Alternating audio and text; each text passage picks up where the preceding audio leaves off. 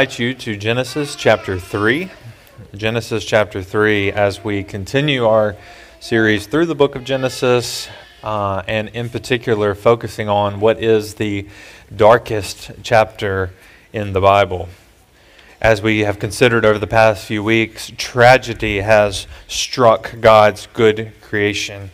The perfect peace and fellowship that man enjoyed with God is now marked by chaos as the pinnacle of God's creation. Man and woman, made in His image, have rebelled against Him. They have desired the place of Godhood themselves, breaking the covenant of works, rebelling and plunging the entire human race into sin and death. But now, as we saw last week, and we see again, God has entered the garden. And yes, He pronounces judgment upon the rebels. He pronounces a curse upon fallen man and upon Satan. And yet, in mercy, God includes a word of hope for us. For here, in the darkness of Genesis 3, which records the fall of man, there is a ray of hope. And from the very mouth of God comes the first declaration of good news and redemption in this newly fallen world. And so it is to those verses that we turn our attention this morning. And if you have found your place in Genesis chapter 3, I would invite you to stand with me as we read God's Word together.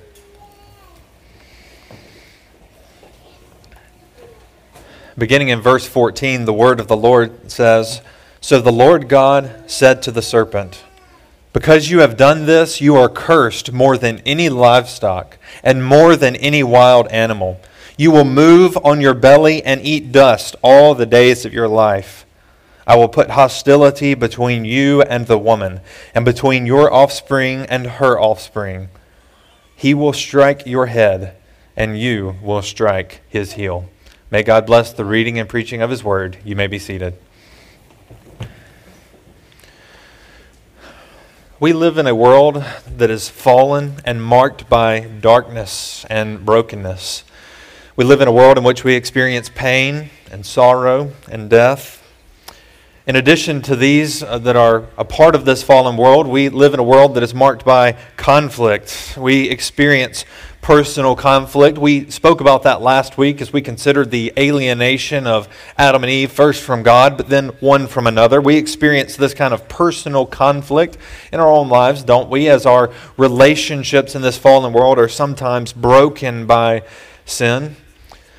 But Scripture is clear that in addition to this brokenness on the personal level as we experience conflict, there is conflict on a global scale. There is conflict in a spiritual capacity that is happening in the world around us. And we read about this, Pastor Dudley read in the Scripture reading from Revelation chapter 12 in this dramatic imagery as the ancient serpent, the great dragon who is the devil, wages war against the woman and her offspring. And we have this dramatic picture of angels waging war in heaven, and then Satan himself being cast down to the earth and continuing to wage war, first seeking to devour the offspring of the woman as he is born. But unable to do so, he then goes to wage war against the rest of her offspring. And it's noted there that those are the ones who have borne testimony to Jesus.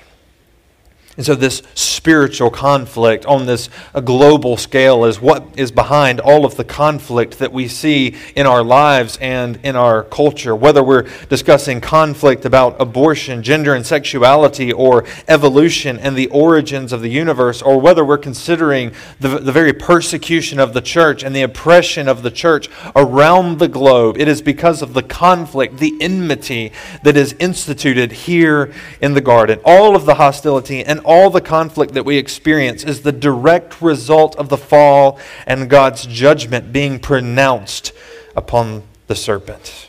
And so the judgment passed in this portion of the Genesis narrative is not limited to Adam, to Eve, or to the serpent. It is passed on generation after generation, and the consequences of sin come upon Adam and all his offspring because he is our covenant head.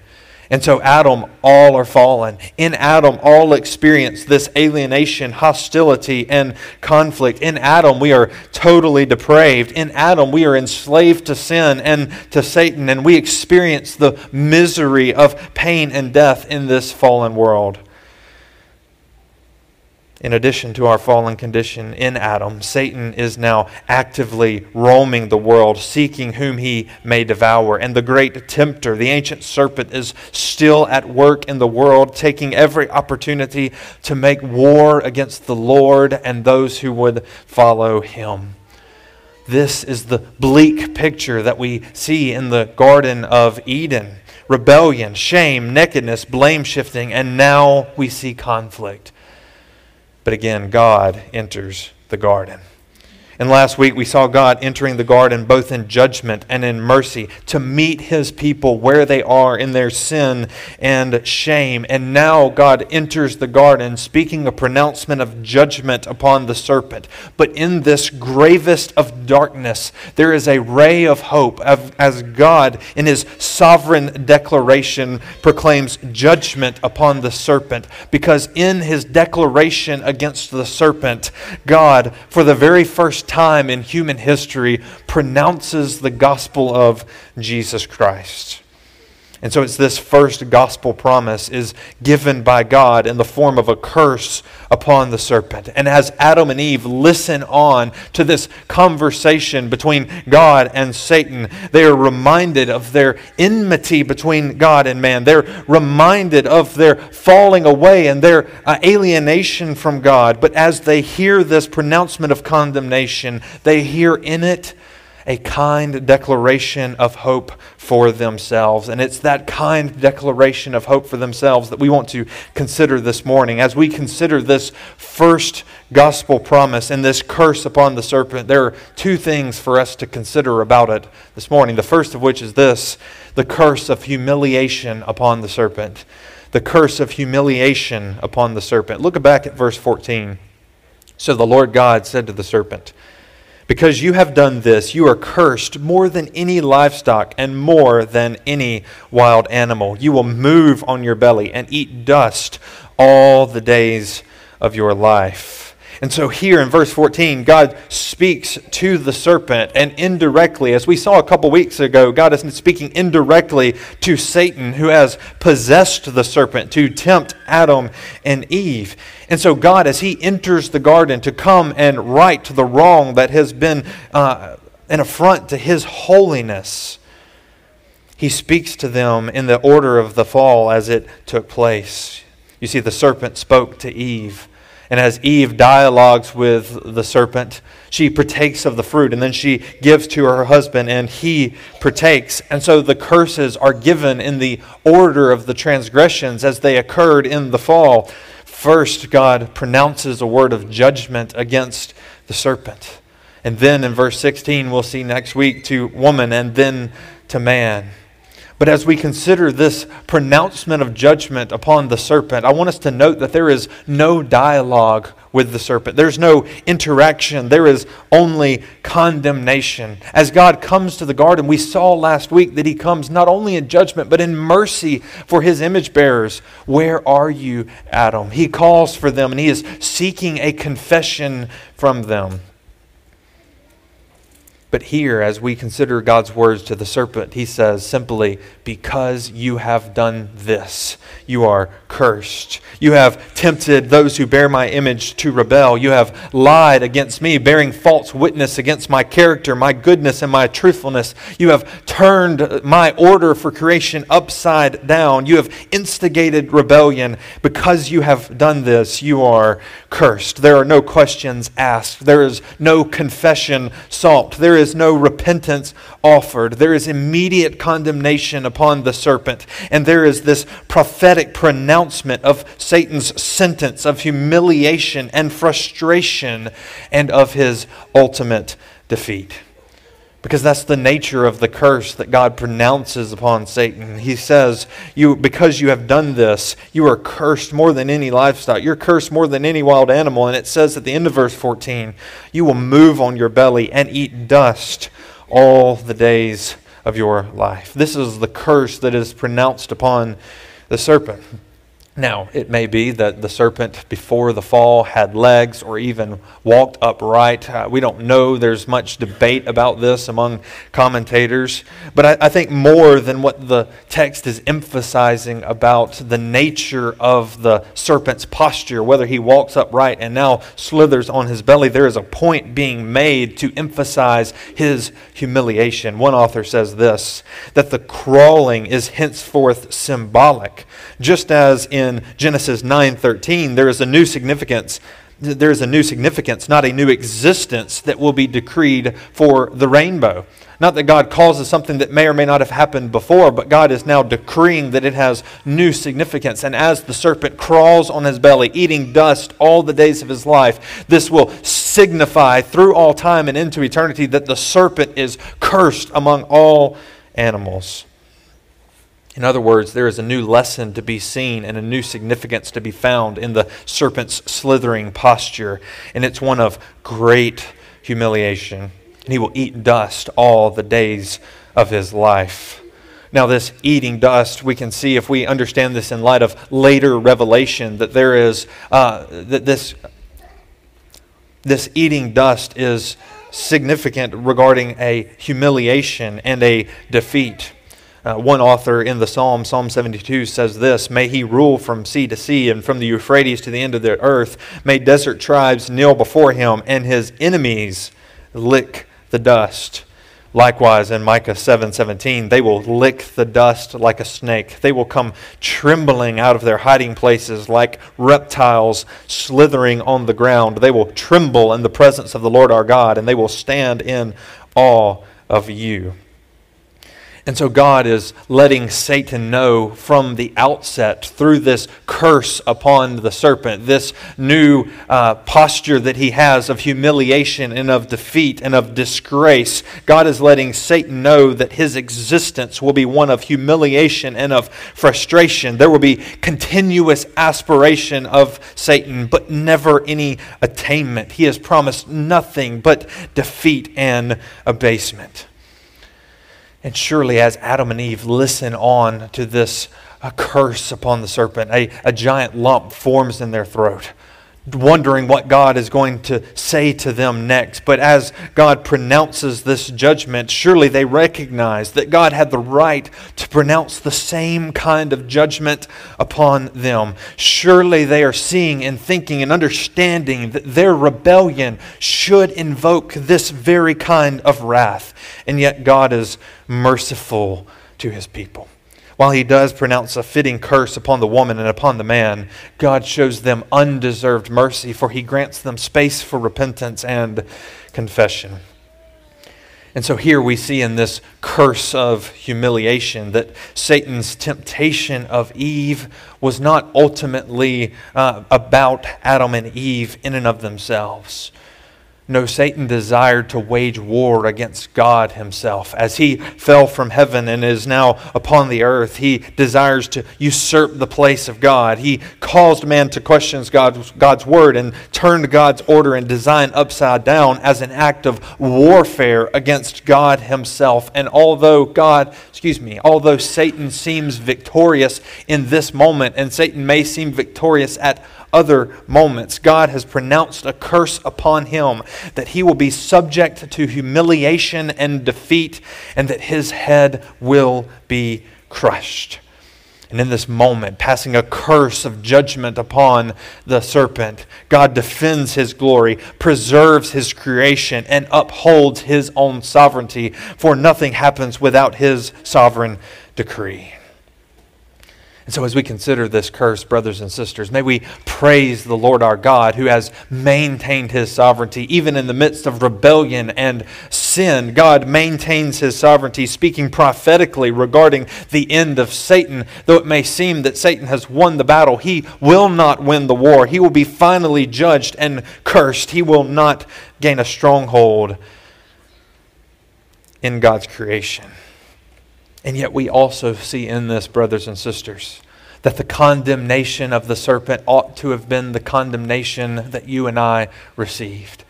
God did not owe to mankind to come into the garden offering mercy and grace. But the mercy and grace that we see to God is a free gift to us, undeserving though we are, deserving only of the condemnation that the serpent receives. God gives mercy and grace unto us. And as we consider God's mercy and grace in light of the condemnation that is pronounced upon the devil, I ask that we consider and allow this grace to strengthen us in our own temptation.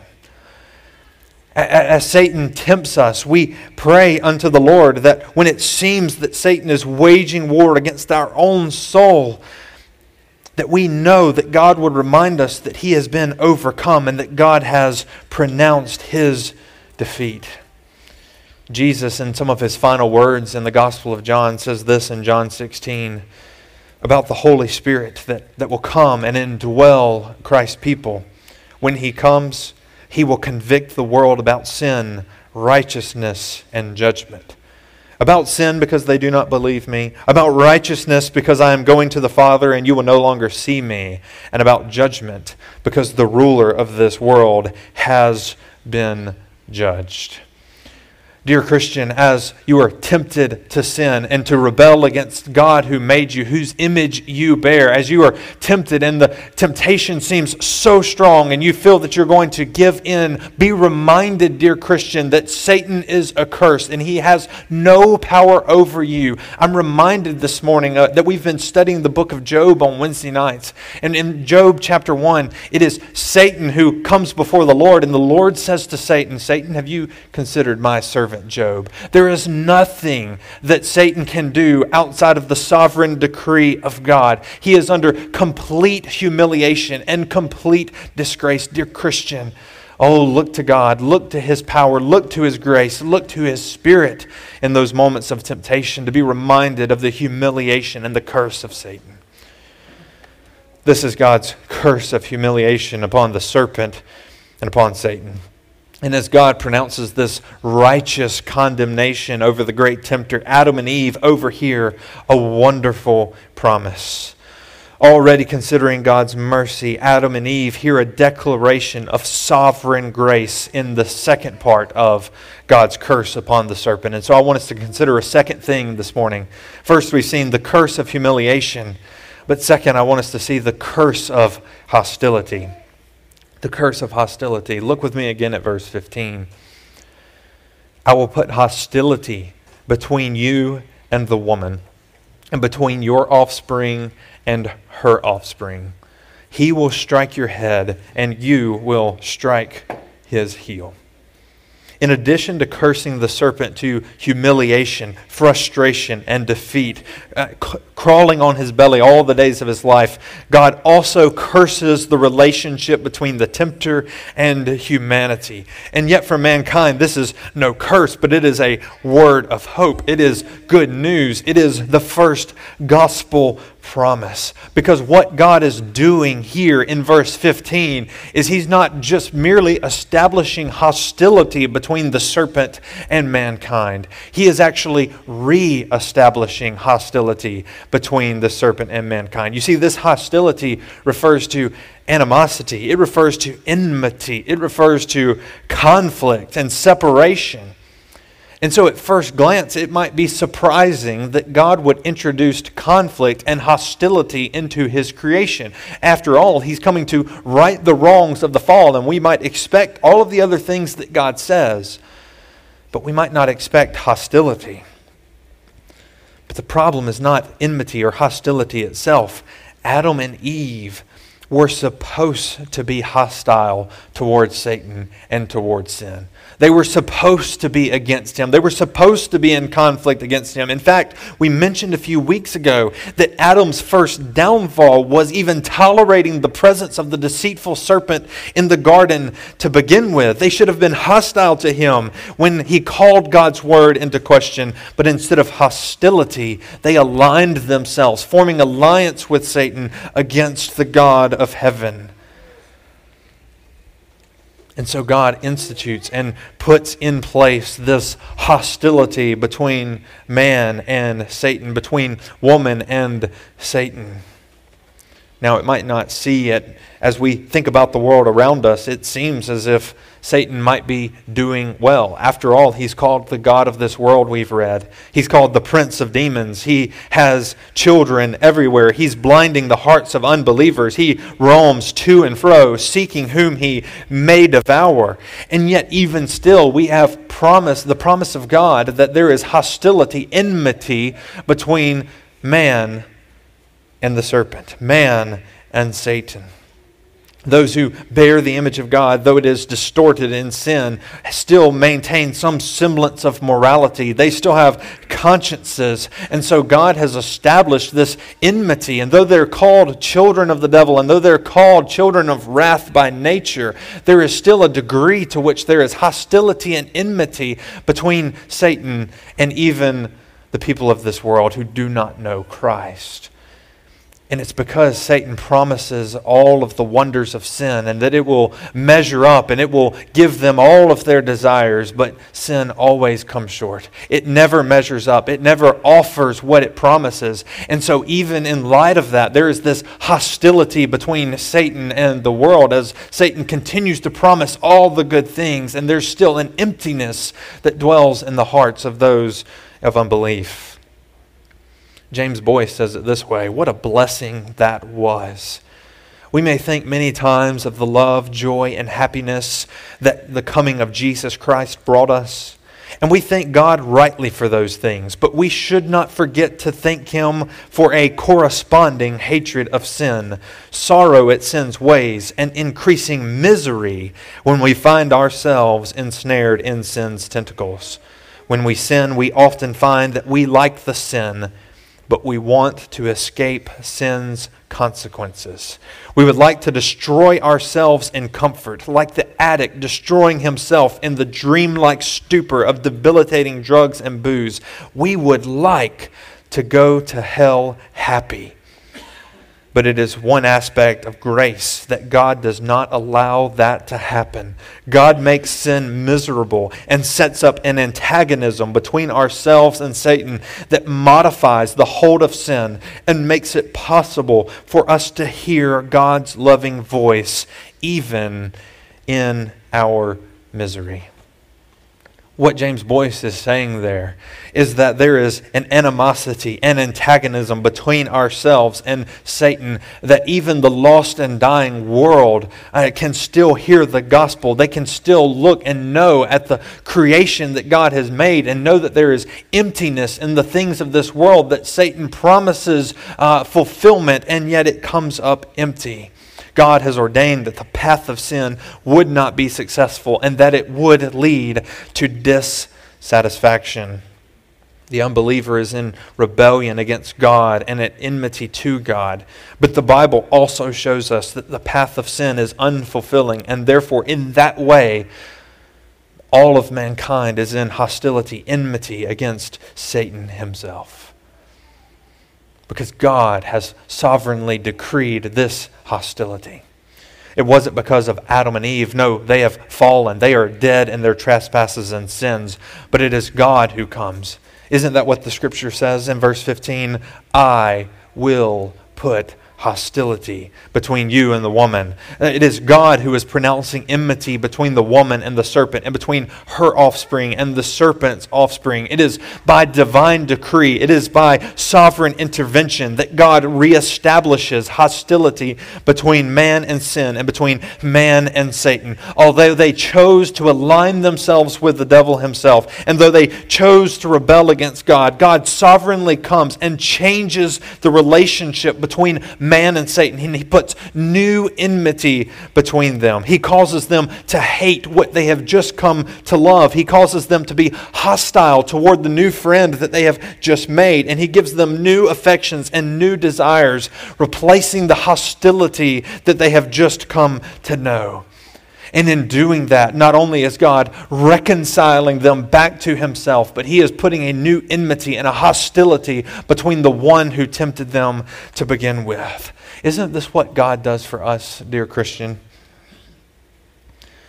Don't, when we come to Christ, we find a new enmity and a new hostility toward the things of the world. Not in perfection, of course not. But the Scripture says that God will give us a new heart. He will replace the heart of stone with a heart of flesh, and He will give us new desires, and He will write His law upon our heart, giving us new desires and affections, causing us to hate what we loved and making us hostile to that which we were friends with. We find a new enmity in our hearts because God has placed it there. We cannot put our own enmity there. God alone does it. Adam and Eve could not do it for themselves, being dead in their trespasses and sins, but God accomplishes this new hostility by His sovereign grace. One author said this: what an encouragement that is as true believers when we find in our hearts an enmity against sin that we know we could not have put there by ourselves. And so, dear Christian, know, as Paul says in Philippians 2, that He is working in you both the will and the work. He is causing within you both the will and the effort according to His good purpose to work out our salvation with fear and trembling. When we are tempted towards sin, let this be for us a new way to pray for grace. May we pray, God, put within my heart a hatred of this sin and of Satan who tempts me to rebel against your good and perfect law. God, grant me grace. Put hostility in my heart toward the temptation that is pulling me away from you and away from your good law. This is the hostility that God puts between man and Satan. But this is clearly not just a hostility between the serpent and Eve. This is a perpetual hostility. This will be a hostility through the ages between the offspring. Now, this word hostility can refer to an immediate descendant. It can refer to a distant offspring, or it can even refer to a large group of descendants. And there's a little bit of all of that wrapped up here in this promise of Genesis 3:15. But we see here in particular that there is obviously a reference to a distant offspring, and there is reference to a large group of offspring, a large group of descendants, because God is going to prolong this enmity. He's going to raise up children from the woman who will have the same enmity and hostility against Satan. There's going to be raised up seed of the serpent that are going to cause ongoing conflict between these two seed. But these seed are not natural born. These aren't little snakes slithering around, nor are these necessarily all children that are born to the woman. These are spiritual offspring. First, in the fallen angels that have followed Satan in his rebellion, but this also refers to fallen humanity. And I think that's the primary meaning here in Genesis 3. Jesus says of the Pharisees in John 8, "You are of your father, the devil, and you want to carry out your father's desires." He also says in a parable in Matthew chapter 13, as He explains to His disciples who approached Him and asked, "Explain to us the parable of the weeds in the field." And Jesus replies in verse 37, "The one who sows the good seed is the Son of Man. The field is the world, and the good seed, these are the children of the kingdom. The weeds are the children of the evil one, and the enemy who sowed them is the devil." And so fallen humanity are of their father, the devil. They are with him, united with him. There's still hostility there, enmity there, bitterness as they rebel even against one another in that way. But there is also this seed of the woman. And this seed of the woman is the offspring of the woman. That is a godly line. Those who are in obedience to God by their redemption. And so really what we have here is two lines of the human race. There truly are only two kinds of people in the world. There are the seed of the serpent, and there's the seed of the woman.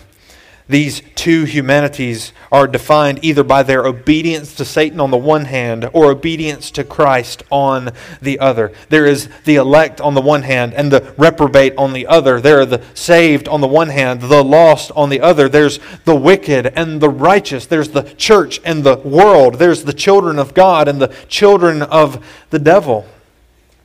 The one that results from the successful temptation of man by Satan, and the other that results by God's sovereign grace. And these are in perpetual opposition as Satan wages war against God and against his people. And this verse is so vitally important to our understanding of the rest of Genesis and even the rest of the entire Bible, because the rest of Genesis and even the rest of the Bible is going to record for us this ongoing conflict between the seed of the serpent and the seed of the woman. This plays out immediately in Genesis 4 as Cain slays his brother Abel in rebellion against God, in hatred of him. And then in Genesis chapter 4 at the end we read of Lamech, who boasts of himself, but of Seth that is born to Eve, and there's a godly line then established. We have in Genesis 6 the world in rebellion against God, doing whatever their imagination fathoms, and we have Noah, who is righteous before the Lord. There will be a conflict between Ishmael and Isaac, Esau against Jacob, Egypt against Israel, the Canaanites against the Israelites, the Assyrians against the Jews, Saul against David. There is this ongoing conflict of the seed of the serpent and the seed of the woman, and it continues even now today. We read in the Acts of the Apostles as Satan oppresses the church and persecutes them and puts them to death, and in the early church as they are slaughtered in the Roman Colosseums by the mouths of animals, and then through the Reformation in the days of the early Baptists, and even now on today, the world is opposed to the church. The seed of the serpent opposed to the seed of the woman because of this spiritual warfare against God and His people. Dear Christian, we need to be very much aware that there is warfare happening in our lives regarding our own souls. We must not be ignorant concerning the desires of the evil one. But praise be to God that He has put this enmity in our hearts. In mercy, He has put hostility between these two seeds. And dear Christian, let this be a reminder that this is a God-ordained separation of two different kinds of people, lest we be tempted to make efforts to appease the world, lest we be tempted to assimilate into the world and be like the world. The call to us from this passage is to not be like the world, but to be in the world and distinct from the world, in the world, but not of it. The only way for us to be truly embraced by the world is to abandon Jesus Christ altogether. Because God has placed an unwillingness in their hearts to accept us. The hostility protects us, dear Christian, from a temptation to compromise our belief in the Lord Jesus Christ. Let us be reminded that we have been transferred from the kingdom of darkness into the kingdom of God's dear Son. Let us be reminded that James says that to be at friendship with the world is to be hostile toward God, and to become a friend of the world is to become the enemy of God. No, let us resist the devil, he says, so that he may flee from us, drawing near to God, that he may draw near to us. Jesus himself even warned us of this hostility and enmity between the two seed. In John chapter 15, he says, "If the world hates you, understand that it hated me before it hated you. If you were of the world would love you as its own. However, because you are not of the world, but I have chosen you out of it, the world hates you. Remember the word I spoken to you, a servant is not greater than his master. If they persecuted me, they will also persecute you. If they kept my word, they will also keep yours. But they will do all of these things to you on account of my name, because they don't know the one who sent me." Dear Christian, Jesus warns us that there will be eternal hostility between the seed of the serpent and the seed of the woman. If they persecuted Jesus, they will persecute us, and we must be prepared for that, not to give in and compromise our convictions regarding the Word of God and regarding the exclusivity of Christ Jesus for eternal salvation, but to stand firm in spite of that hostility to the glory of God.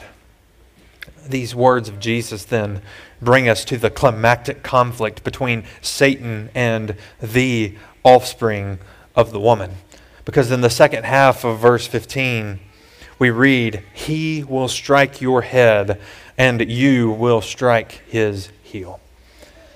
God is now moving from a large group of descendants, separating the offspring of these two heads to one individual. One author calls this the battle of the champions.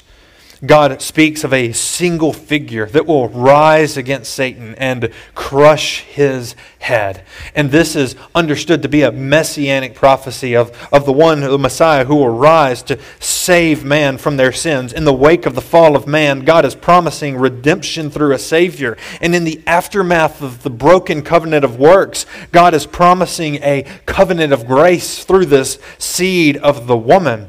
And Satan will strike blows at the heel of this Messiah, and the Messiah will be wounded, but at the same time he will strike a crushing blow at Satan's head. Well, dear Christian, we understand on this side of the cross of Calvary and the life of Jesus that this speaks none other of the person and work of Jesus Christ himself, who from his very birth, Satan struck at his heels. Herod had all the boys in Bethlehem slaughtered. And immediately after his baptism into messianic ministry, he goes out into the wilderness to be tempted by Satan. And Satan strikes at his heels with every temptation that he can muster. But Jesus proves righteous, crushing the head of Satan. And it says there in Matthew 4 that he leaves for a time. In Jesus' ministry, he comes to undo the work of Satan. He heals those who are in affliction. He raises the dead, and he casts out demons. He binds the strong man, plundering his house, redeeming a people for himself.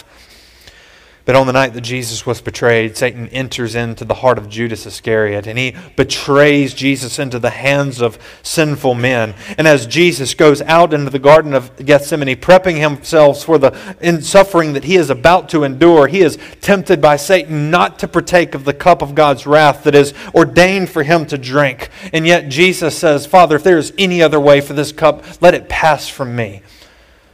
But nevertheless, not my will, but yours be done." He tramples underfoot the serpent in the Garden of Gethsemane, and then certainly at the cross of Calvary, as Jesus is betrayed, he is mocked and spit upon and abused. He is whipped and beaten, and a crown of thorn placed upon his head. And as he hung upon the cross of Calvary, suspended between heaven and earth, the children of the devil come by, mocking him, saying, "You who would destroy the temple and rebuild it in 3 days, save yourself. If you are the Son of God, come down from the cross." And the chief priests come and mock him, saying, "He saved others, but he cannot save himself. He is the King of Israel. Let him come down from the cross, and we will believe in him."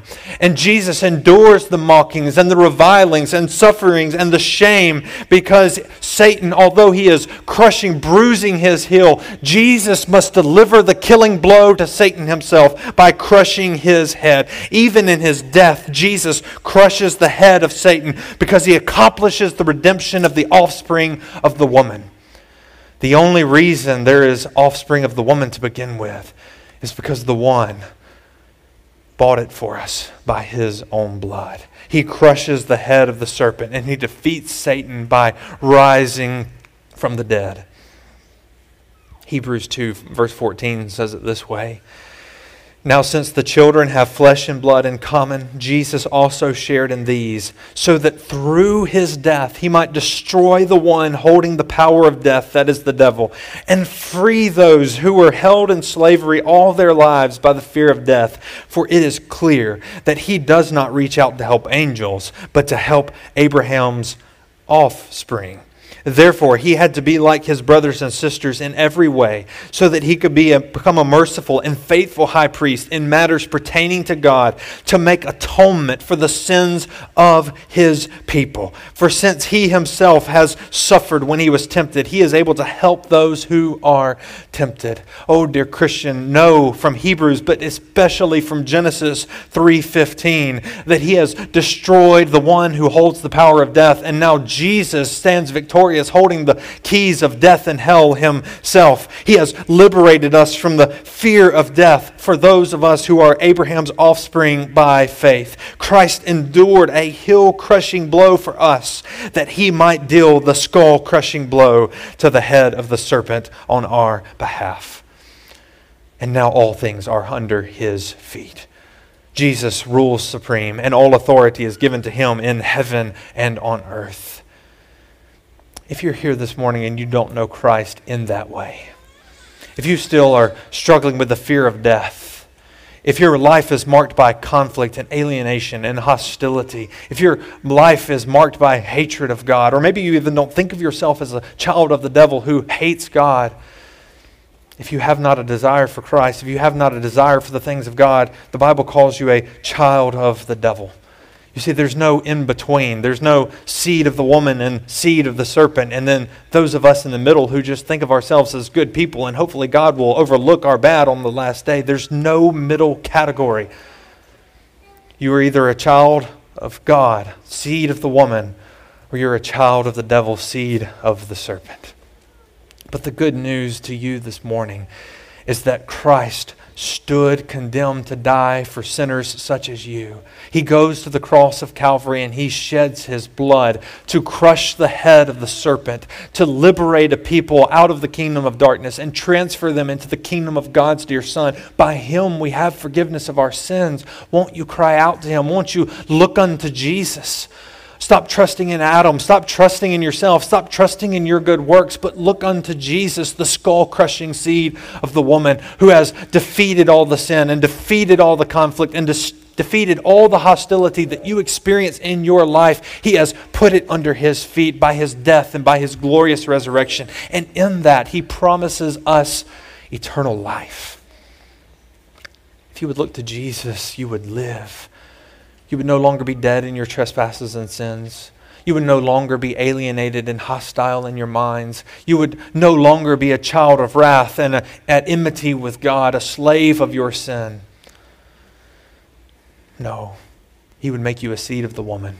He would make you a child of his. He would give you new life and new desires. He would liberate you from the slavery of sin and from the devil. Oh, dear friend, if you would repent of your sins, if you would believe upon the Lord Jesus Christ, putting your faith and trust in him alone, you would have eternal life. You would know salvation. But dear Christian, I close by reminding us, as Paul says in Romans 6, shall we continue in sin that grace may abound? Well, God forbid, of course not. But John says it this way in 1 John, the one who commits sin or makes a practice of sinning is of the devil. For the devil has sinned from the beginning. The Son of God was revealed for this purpose, to destroy the devil's works. Everyone who has been born of God does not sin, because his seed remains in him. For he is not able to sin, because he has been born of God. Oh, dear Christian, let us not make a practice of sinning. Let us not give ourselves again and again to temptation. For in doing that, we show ourselves not to be born of God, not to be the seed of a woman. Jesus came to liberate us from that tyranny in our lives. Jesus came to crush the head of the serpent so that we may be free from sin. The one who commits sin, the one who practices sin is of the devil, but we are born of God. Oh, let us put that sin under our feet by the power of Christ Jesus. Do not go on sinning because you have been freed from it by Christ. But Christian, I would also remind you that thanks be to God that you have been liberated from the kingdom of darkness. In a few moments, we're going to come to the Lord's Supper. We're going to give thanks for bread and for cup that are sacramentally representative of the work of Christ on the cross as he gives his body and sheds his blood for us so that we would no longer be children of the serpent but be children of Christ Jesus, that would be joint heirs with him, rescued from the kingdom of darkness and transferred into the kingdom of his dear Son whom he loves. As we partake of those elements, let our minds be fixated upon the skull-crushing work of Jesus as he rescues us from the domain of darkness and puts Satan under his feet. And may we be reminded, dear Christian, that we now have power over sin. We now have power over Satan, not in our own strength, certainly not. He is a terrible foe. But in Christ Jesus, it is said in Romans 16:20, the God of peace will soon crush Satan under your feet. Dear Christian, we have power and victory over Satan and temptation. We have power and victory over the grave and hell because of Christ Jesus. And we have the promise of eternity with him. In Revelation 20, we read that the devil and his angels are cast into the lake of fire to be tormented forever and ever. And then in Revelation 21, there's a new heaven and a new earth. And so, dear Christian, as we come to the Lord's Supper, we're proclaiming his death until he comes. And when he comes, he will receive us unto himself to take us to the other side of the eternal condemnation of Satan, that we may live with him in a new creation, a new heaven, and a new earth, where it says in Revelation 21, nothing defiled can ever enter there. Dear Christian, we go to a place with Christ Jesus that there will never be another serpent that must be crushed, for Jesus has crushed the enemy of his people once for all.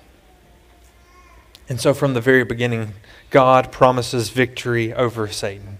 And as we read the rest of the Bible, it's given to us to explain and expound this promise and to give us example after example that God is faithful to his word, that he will crush Satan under the feet of the seed of the woman. All of the hostility between man and the serpent, and the redemption that he secures for us from the grips of sin, he secures for us in Christ Jesus. From God's very first words after the fall, this has been the message of hope to our world. From the very beginning, God holds forth grace to Adam's fallen race. For us helpless sinners, there is grace from the very beginning. Let's go to him in prayer. Oh God, we thank you for your compassion upon us. We thank you for your mercy. Though we are undeserving sinners, we come before you thanking you for your kindness.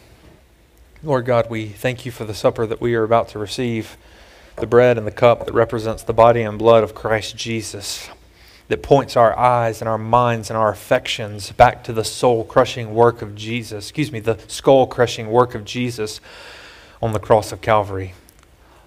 Lord, flood our minds with those truths as we partake of these elements. In Jesus' name, amen.